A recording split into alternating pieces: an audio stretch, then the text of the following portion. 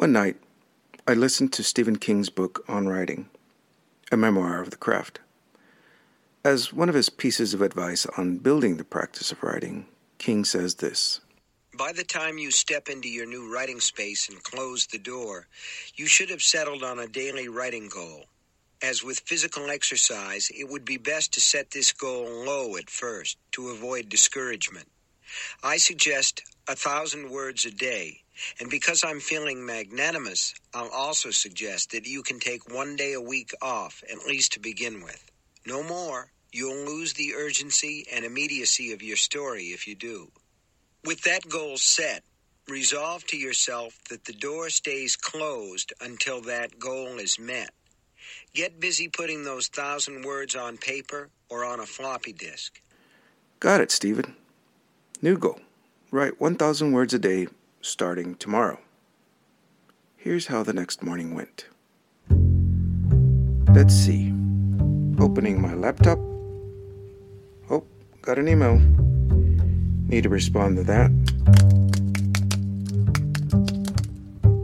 Might as well check Facebook while we're at it.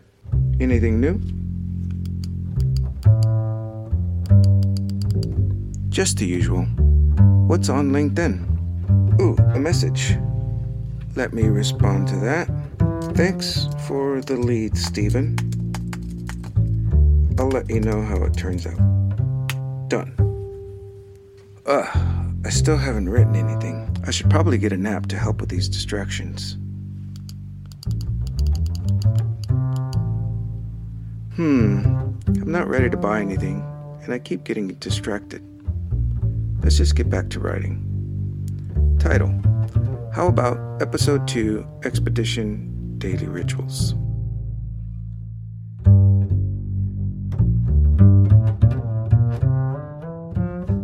Even with the best intentions, I did not write 1,000 words that day, nor the next, or the day after that.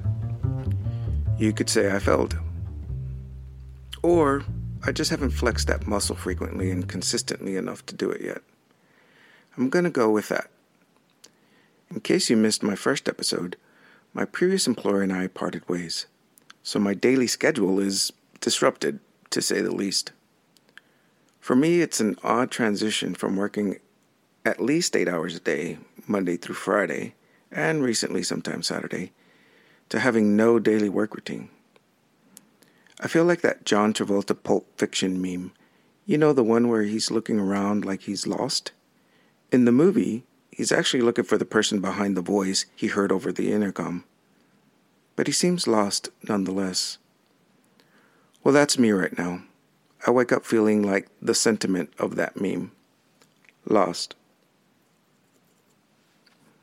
As a content marketer, when I have a regular 9 to 5, no problem. My work routine is set and productive. But as a creator who happens to have extra time on his hands, I have no personal daily work routine yet, and it's frustrating me. So what can I do? One idea I have is to look to the masters, those who have pioneered life as creators. So I revisited a favorite book of mine titled Daily Rituals: How Artists Work by Mason Curry. Surely the masters have the answers.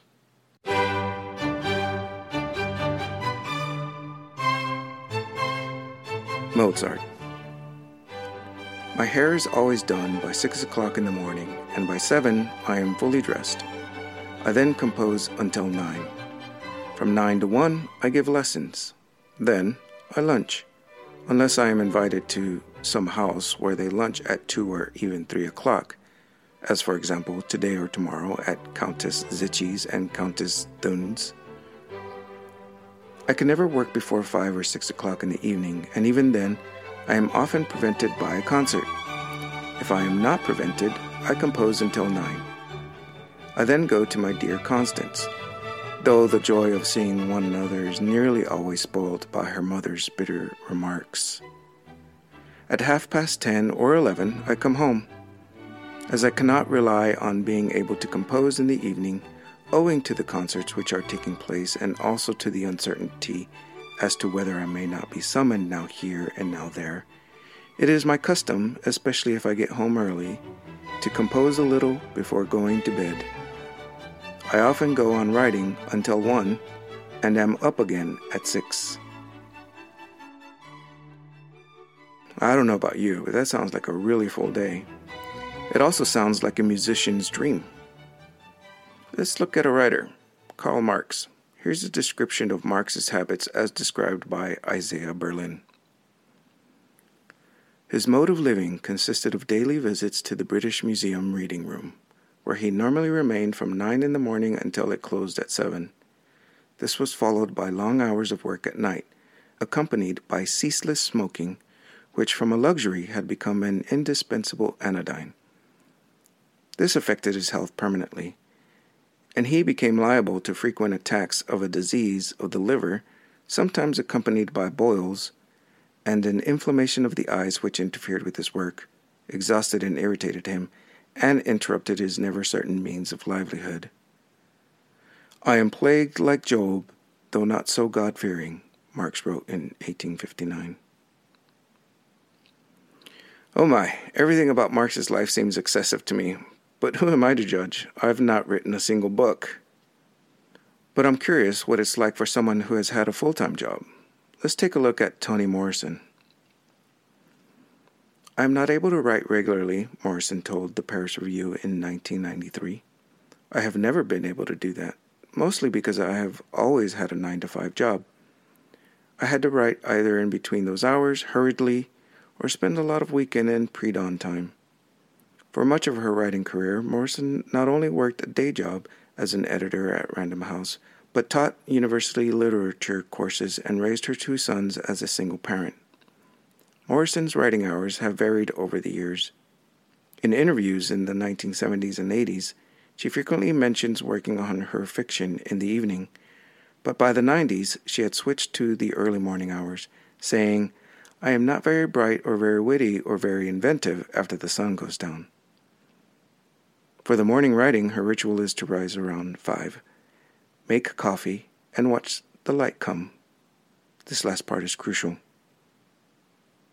Writers all devise ways to approach that place where they expect to make the contact, where they become the conduit, or where they engage in this mysterious process, Morrison said.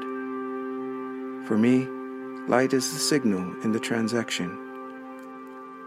It is not being in the light, it's being there before it arrives. It enables me in some sense. Wow, I'm just going to sit with that for a second.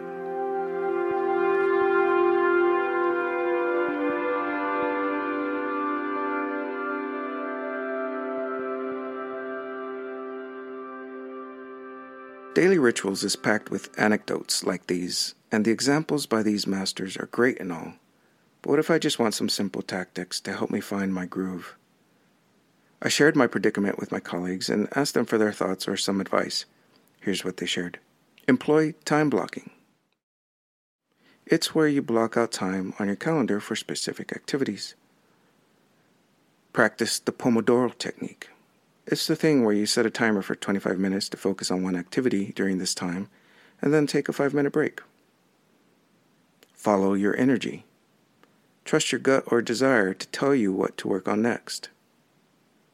Also, do things based on your energy. For example, if you're more creative in the morning, do creative things in the morning. If you have more focus in the afternoons, do activities that require more focus in the afternoons. These are all great tips, and between the daily ritual examples from the masters and advice from my colleagues, I should be able to come up with a suitable routine. But where do I begin? In addition to rereading Stephen King's On Writing and Mason Curry's Daily Rituals, I've been learning about Atomic Habits by James Clear. Full disclosure, I haven't read Clear's book yet. I've only heard about it through others. But I'm watching a series called Small Habits That Make a Big Impact on Your Life on Masterclass. Here's an example of how making small changes can lead to big ones, in Clear's words. You know, cycling is a competitive sport, and around 2003, 2004, the British cycling team found themselves in this interesting position, which is they were trying really hard. They were training hard. They had all kinds of, top-tier resources and coaching, and their performance wasn't there. And around this time, they hired this new performance director, this coach by the name of Dave Brailsford. And so he had this concept, he had this idea that he called the aggregation of marginal gains. And the way that he described it was the 1% improvement in nearly everything that we do related to cycling. So they started with a bunch of small changes that you would expect a cycling team to focus on. Like they put slightly lighter tires on the bike, they designed a more ergonomic seat, they asked each rider to try different types of massage gels to see which one would lead to the best muscle recovery. They hired a surgeon to come in and teach the riders how to wash their hands to reduce the risk of catching a cold or getting the flu. They even asked each rider to try a dozen different types of pillows, see which one led to the best night's sleep for each person, and then they would have them bring that pillow on the road with them to hotels for the Tour de France and their major races. And so Brailsford said, look, if we can actually do this, right, if we can make all these little 1% improvements related to cycling, then I think we can win a Tour de France within 5 years.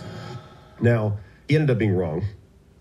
They won the Tour de France in 3 years, and then they repeated again in the 4th year with a different rider. So this idea that 1% improvements are not just kind of nice to have, they're not just a bonus or a little bit extra, but actually can be the pathway to unlocking elite levels of success. So it doesn't necessarily mean that you need to do something radical. It doesn't necessarily mean that you need to do something earth-shattering. It just means that you need to do the reasonable thing, the sustainable thing, the small thing, consistently over a broad span of time.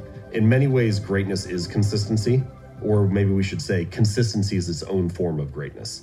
And by showing up each day, even if it's in a very small way, you can often surprise yourself with the results that you can get over a year or 2 or 3. Claire steals my thunder here, but it's worth repeating. The thing about trying to design a perfect routine or daily ritual is, 1, it doesn't need to be perfect. 2, you don't need to do something radical or earth-shattering. You only need to do the reasonable thing, the sustainable thing, consistently, over time.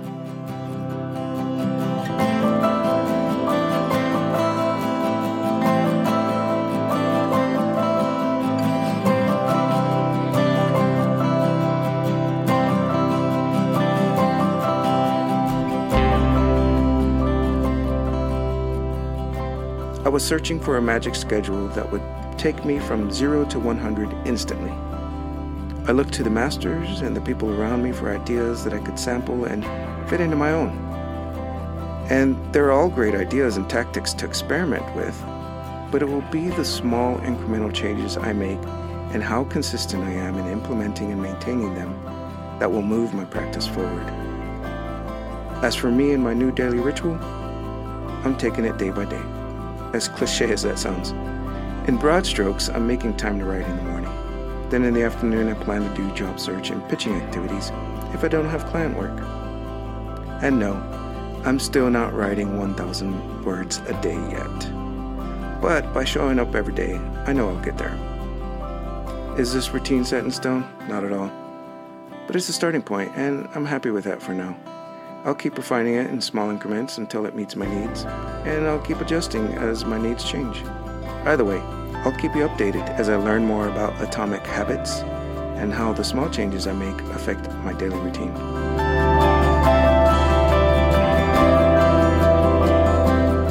I'm your host and guide, Antonio Banda, on Growth Expeditions Unknown, a podcast where I explore life and work as a content marketer and creator.